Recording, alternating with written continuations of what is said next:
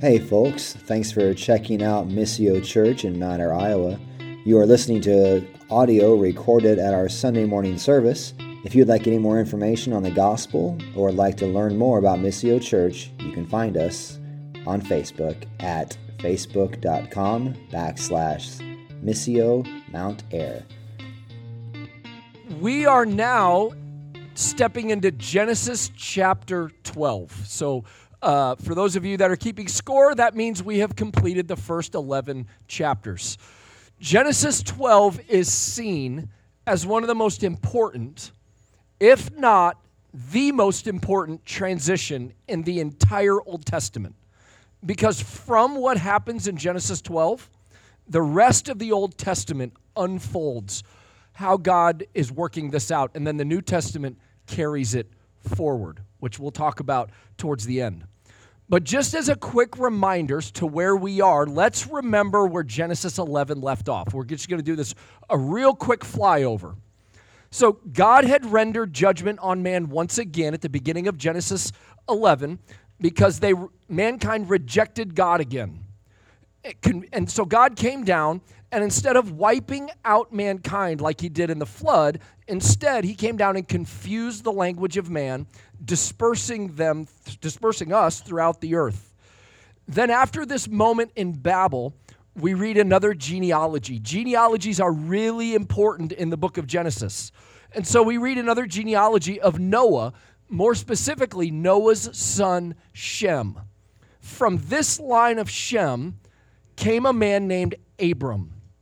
Abram, we learn, was married to a woman named Sarai, who in Genesis chapter 11, verse 30, says that Sarai was barren, unable to have children of her own.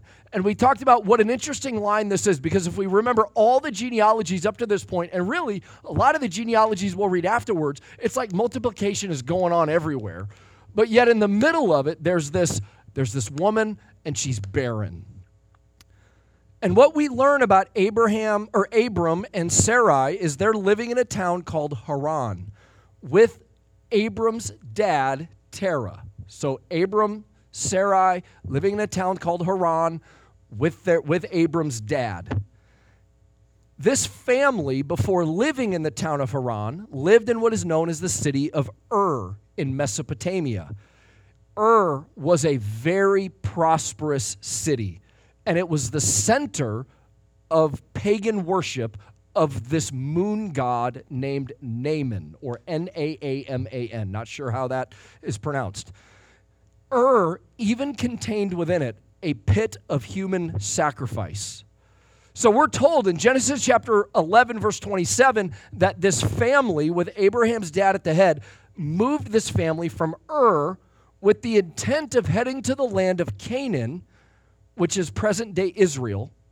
However, this journey just stops, we read in Genesis 11, and they end up in this city of Haran. But like Ur, here's what's interesting. Haran was also a place of worship for the same moon god that was worshipped in Ur. So putting this all together gives us Abram and Sarai. They're unable to have children, and they're living in a land of pagan moon worshipers. And it's possible we're themselves worshiping pagans, living in Haran, but something massive happens. So let's turn in our Bibles to Genesis chapter 12. If you don't have your Bible, it'll be up on the screen. And let's read what happens. Genesis chapter 12, starting in verse 1. This is the word of God. Now the Lord said to Abram, "Go from your country and your kindred to your father's house, to the land that I will show you. And I will make of you a great nation, and I will bless you and make your name great, so that you will be a blessing. I will bless those who bless you, and him who dishonors you I will curse, and in you all the families of the earth shall be blessed." So Abram went as the Lord had told him, and Lot went with him. Abram was 75 years old when he departed from Haran. Abram took Sarai his wife, and Lot his brother's son, and all their possessions that they had gathered, and the people that they had acquired in Haran. And they set out to go to the land of Canaan. When they came to the land of Canaan, Abram passed through the land to a place at Shechem, to the oak of Moreh. At that time the Canaanites were in the land. Then the Lord appeared to Abram and said, "To your offspring I will give this land." So he built there an altar to the Lord who had appeared to him. From there he moved to the hill country on the east of Bethel and pitched his tent, with Bethel on the west and Ai on the east. And there he built an altar to the Lord and called upon the name of the Lord. And Abram journeyed on, still going toward the Negeb. So here's what's happening in this moment. Redemptive history is taking a giant step forward in this passage. Now we need to ask, what is redemptive history? I'm glad you asked.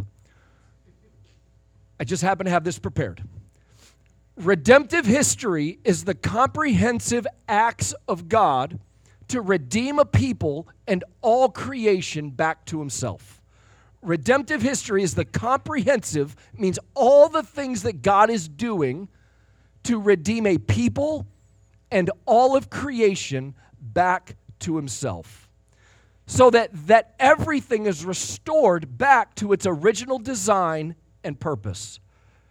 Good, whole, and for the glory of God. With his people living in his place under God's loving care and rule. Now we got to remember, we can never forget this.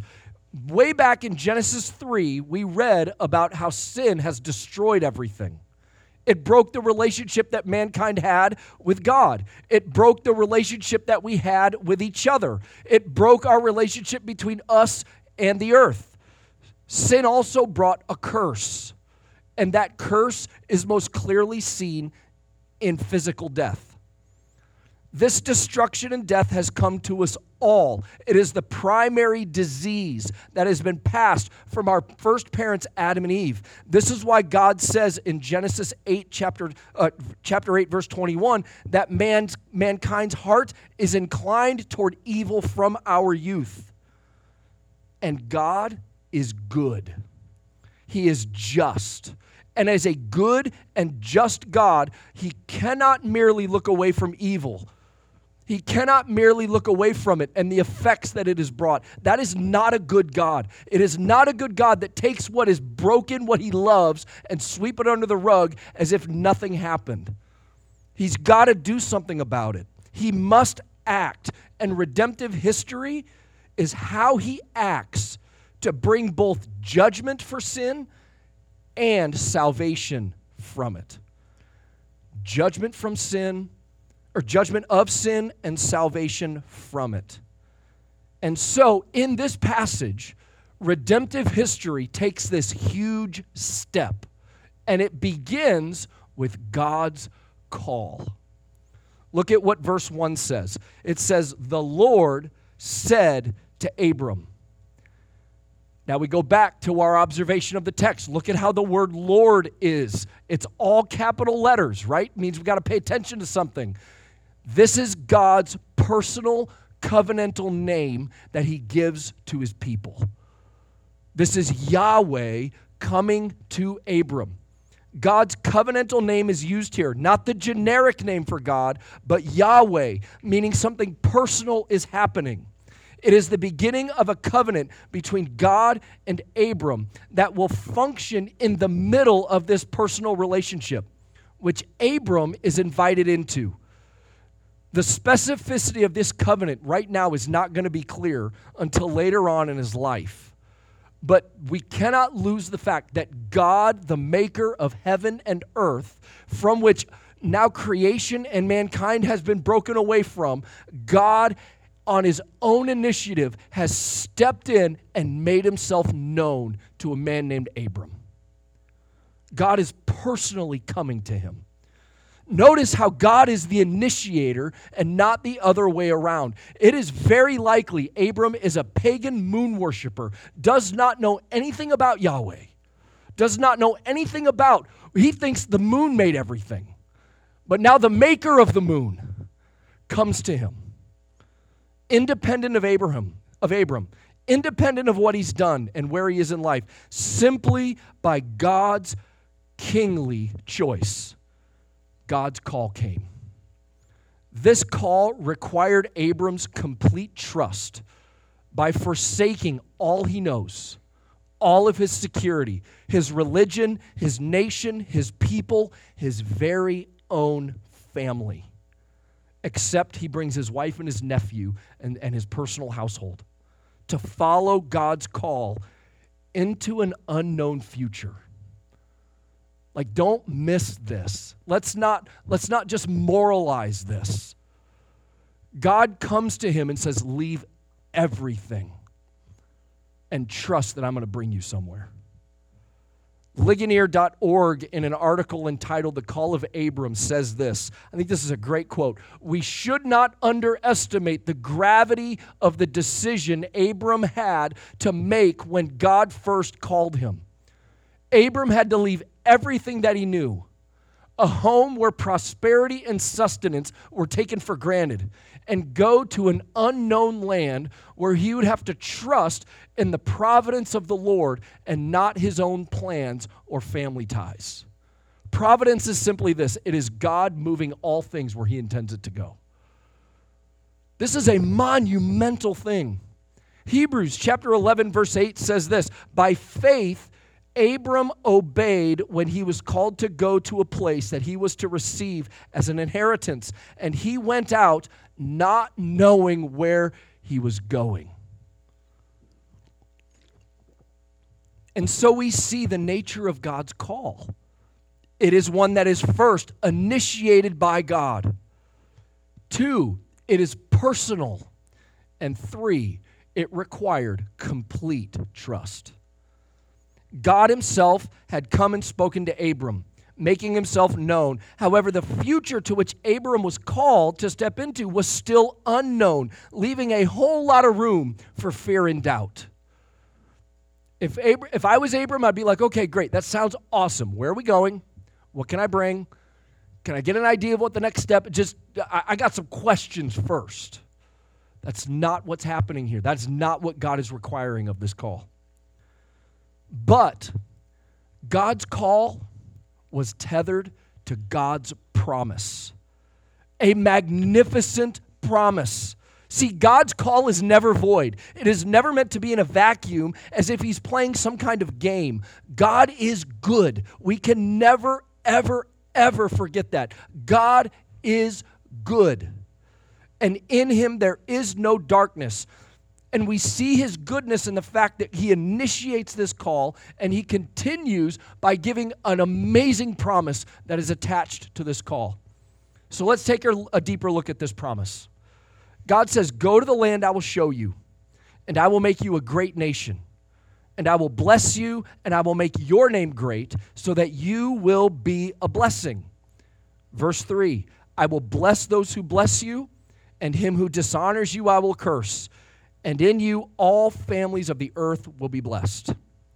First, it's important to understand the richness of this promise. The covenant revealed to Abram in later chapters, it all finds its root here. Its promise is tied to land. It's tied to the establishment of a new nation. It is a promise of blessing and cursing and of a global mission. Abram is called to leave his land because God's going to give him and his descendants a new land, which we learn in verse 7 will be this land called Canaan. See, land is necessary for God's promise because remember, God is perfectly consistent and he will not abandon his plan for creation. God's desire is for the earth to be his unique dwelling place. He established Eden to be that from the very beginning. Adam and Eve were to expand that dwelling place throughout the earth. However, because of sin, Eden was closed off to Adam and Eve. The dwelling place of God on earth needs to be reestablished through a process of redemption and restoration. This is the beginning of that. A promise to give Abram land. See, we've got to get this notion out of our mind that when we go to heaven, we're going to be these like ethereal. First of all, people don't become angels. Like, we don't become angels. That is not biblical. Number two, we're not going to sit on a cloud with these disenfranchised bodies plucking golden harps, singing songs that most of you don't even like anyway. That's not going to be heaven. We're told that the eternal heaven will be in a new earth, in a new heavens and a new earth, that we will have bodies, right? This is a part of God planting a seed to go, I'm going to do something later. It's tethered to something physical and real. However, just as God created Adam and Eve to live in a garden, within the context of a special relationship, God's promise to make a great nation for Abram that will live in that land. There is a hint of royalty in the way the Hebrew is written here with the word great, meaning this is no ordinary nation.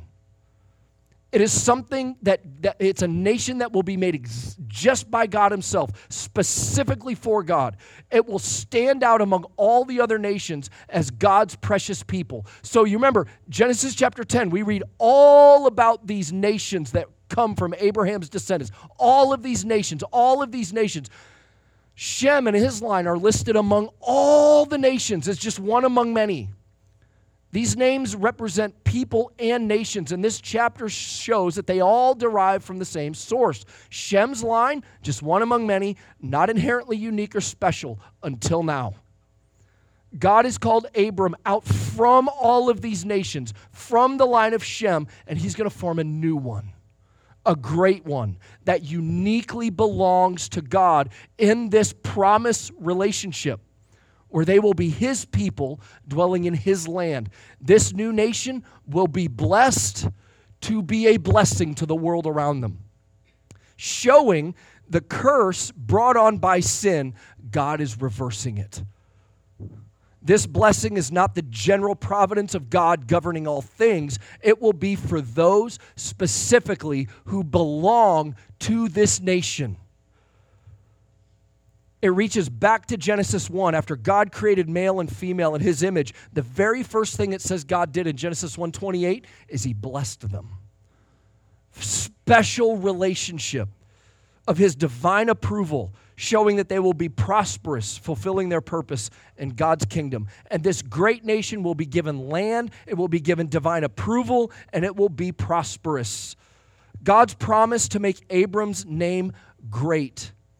It's interesting to put this promise over and against what occurred in chapter 11 with Babel. Those in Babel wanted to make their name great.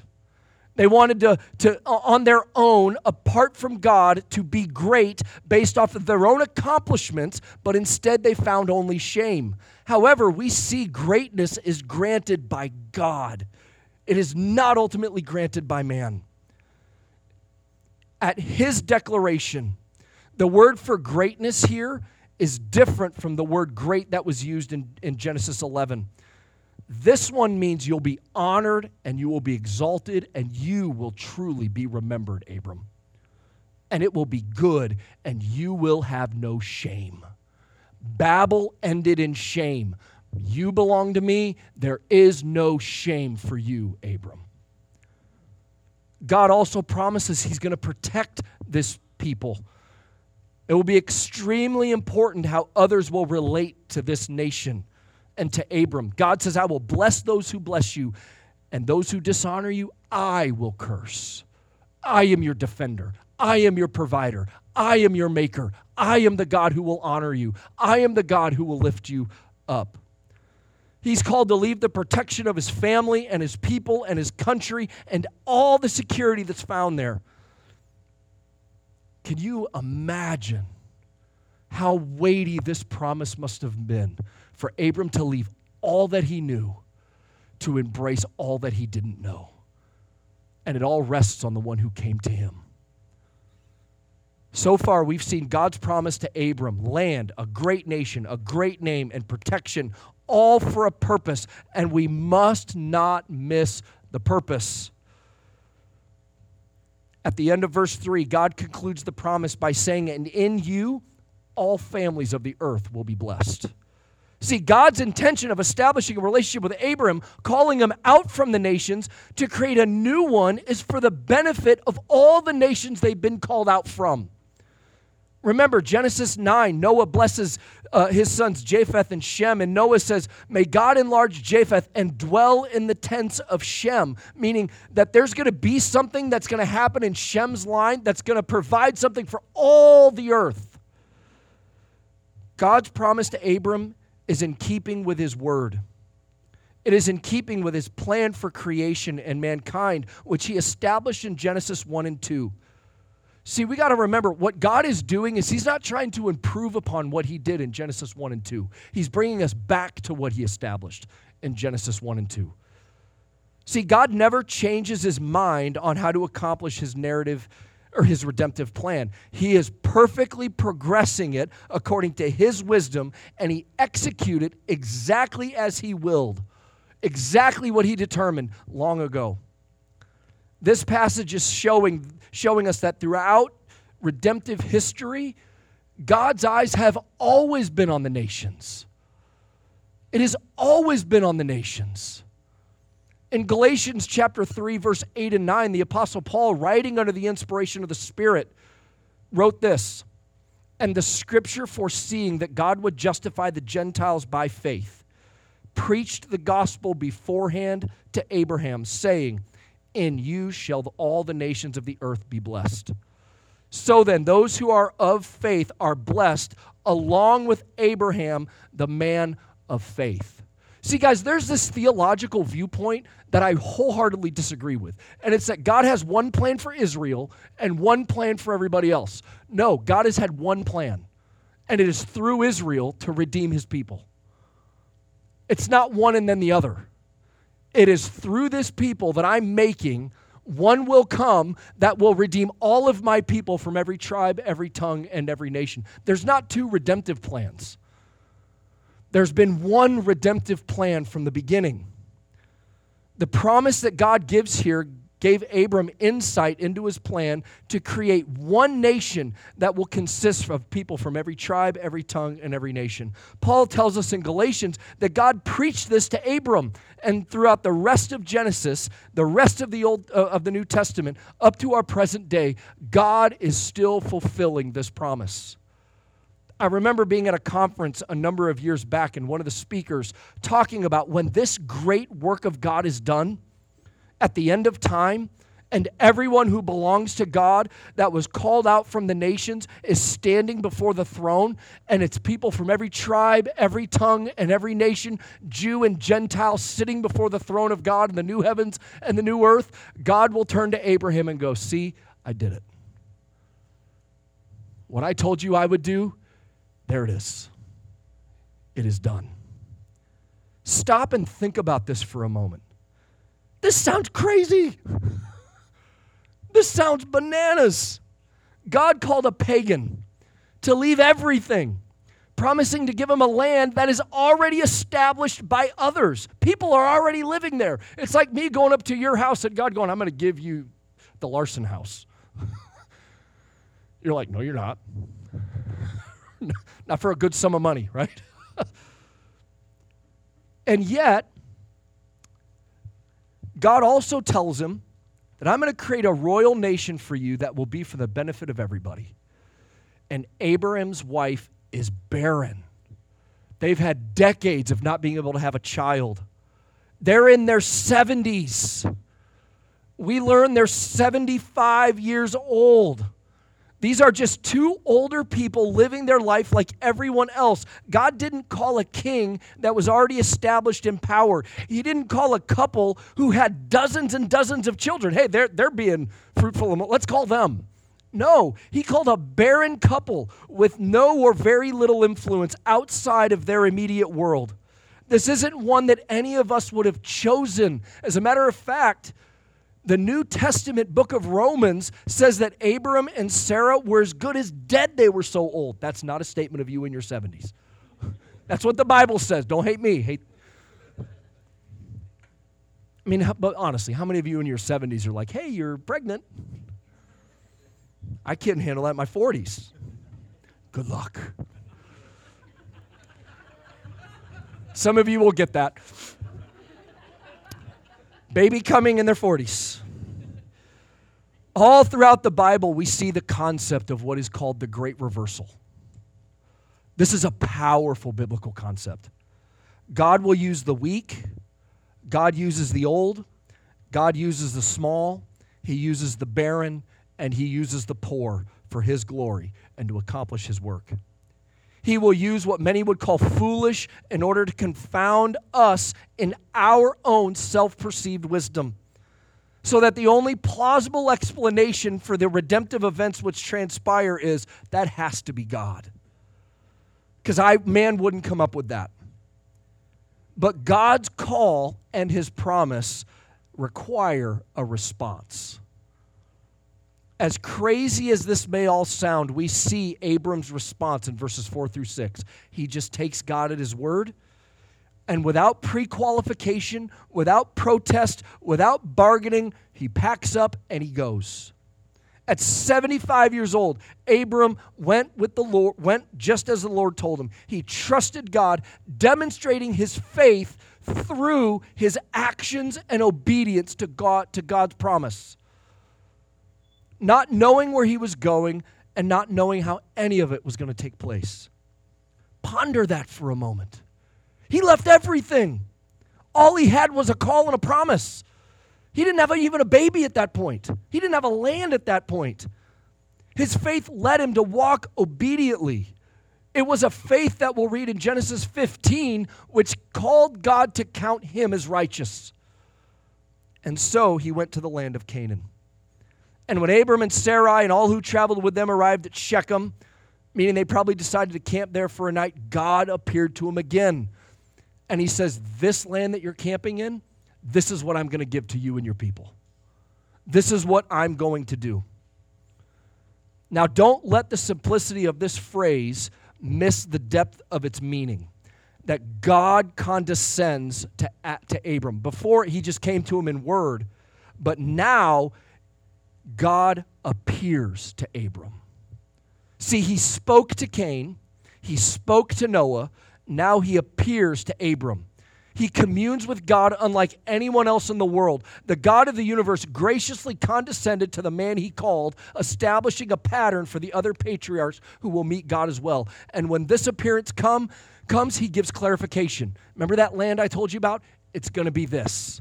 This will belong to your people.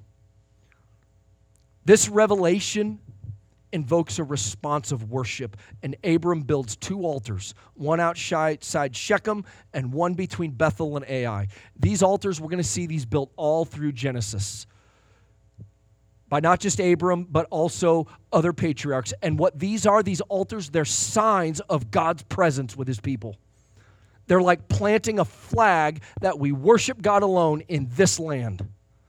See, God has begun to reestablish Eden on earth and with a people that uniquely belong to him. And from Abram and his barren wife, the nation of Israel will be born. God does give the land to Israel. They do bless nations for a time. However, like Adam and Eve, the nation of Israel will continually fall into sin and rebellion. It will lead to exile from the land. It will lead to tragedy over and over. Just read 1 and 2 Kings. It's a downward spiral of tragedy. Read Judges. It's a downward spiral of tragedy because even this doesn't fix the human heart. It is still inclined towards evil. However, from the nation of Israel, God's total salvation will come. A man named Jesus Christ, the Son of God, who was born of a virgin. And he will be born to take away the sin of the world. He never sinned. He never disobeyed. He was pure and he was good. He lived the life that Abram, Israel, the nations, you and I have failed to live. And he gave his life and shed his blood on a cross, dying the death he didn't deserve and sacrificing the ultimate sacrifice on behalf of his people. In Christ, sin is dealt with once and for all. The human heart can be made new. Christ comes from Israel and brings good news of great joy for all people. And in Christ, all the nations of the earth are blessed because of him. God himself brings together Jews and Gentiles. He creates one new people, as the book of Ephesians says. One people belonging to God who will dwell in a new heaven and a new earth from all over the world. And when God gives his promise to Abram, this is what he has in mind, because Jesus Christ is the fulfillment of God's promise to Abram. He is the King of Kings who brings royalty to his people. He is the blessing. He is their protection. And he is his message. And his message goes to all nations. And they are blessed as men, women, and children put their faith in him. This is why our mission statement is to give every man, woman, and child repeated opportunities to respond to this message. See, God is still redeeming a people to himself through Christ. I got to be honest. When we talk about like we're waiting for the temple to be rebuilt in Israel, that's actually not a biblical concept. You know what the temple that's being rebuilt now that are waiting to be done is? It's the church. It's his people. We are the temple of God. We're not waiting for another physical structure to be built in Jerusalem. We're waiting for God to finish building his church. And we're told when the last person comes, then the end will come. Who wait for the day when God will, and that will be the day when God brings redemptive history to a close. A people who responded to the call and promise of the gospel by faithful obedience so that they too can be blessed along with Abram, the man of faith. And so let's close with this. As we've seen, we have God's call and we have God's promise. Rooted in Genesis 12 is God's call to repent and believe in Jesus Christ. Have you heard God's call to believe in Jesus for your salvation? The call is the same to us as it was to Abram, with even more clarity. Forsake all and cling to Jesus, in whom are all the treasures of wisdom and knowledge. He is the pearl of great value. He is the significance, glory, and worth we are all seeking for. He is the one that begins to set for us a steady anchor from which we live the rest of our lives. Have you honestly responded to the call of God in Christ Jesus to save you and make you new and to be the God that you follow no matter what happens in the world around you? Rooted in Genesis 12 is God's promise that all who believe and respond to this call are given the right to be his child, to be his people, forgiven of your sin, restored back to a relationship with God and other people, and you get to live in the certain hope that the most frightening thing that could befall us, which is death, has lost its sting. And you will see God face to face one day.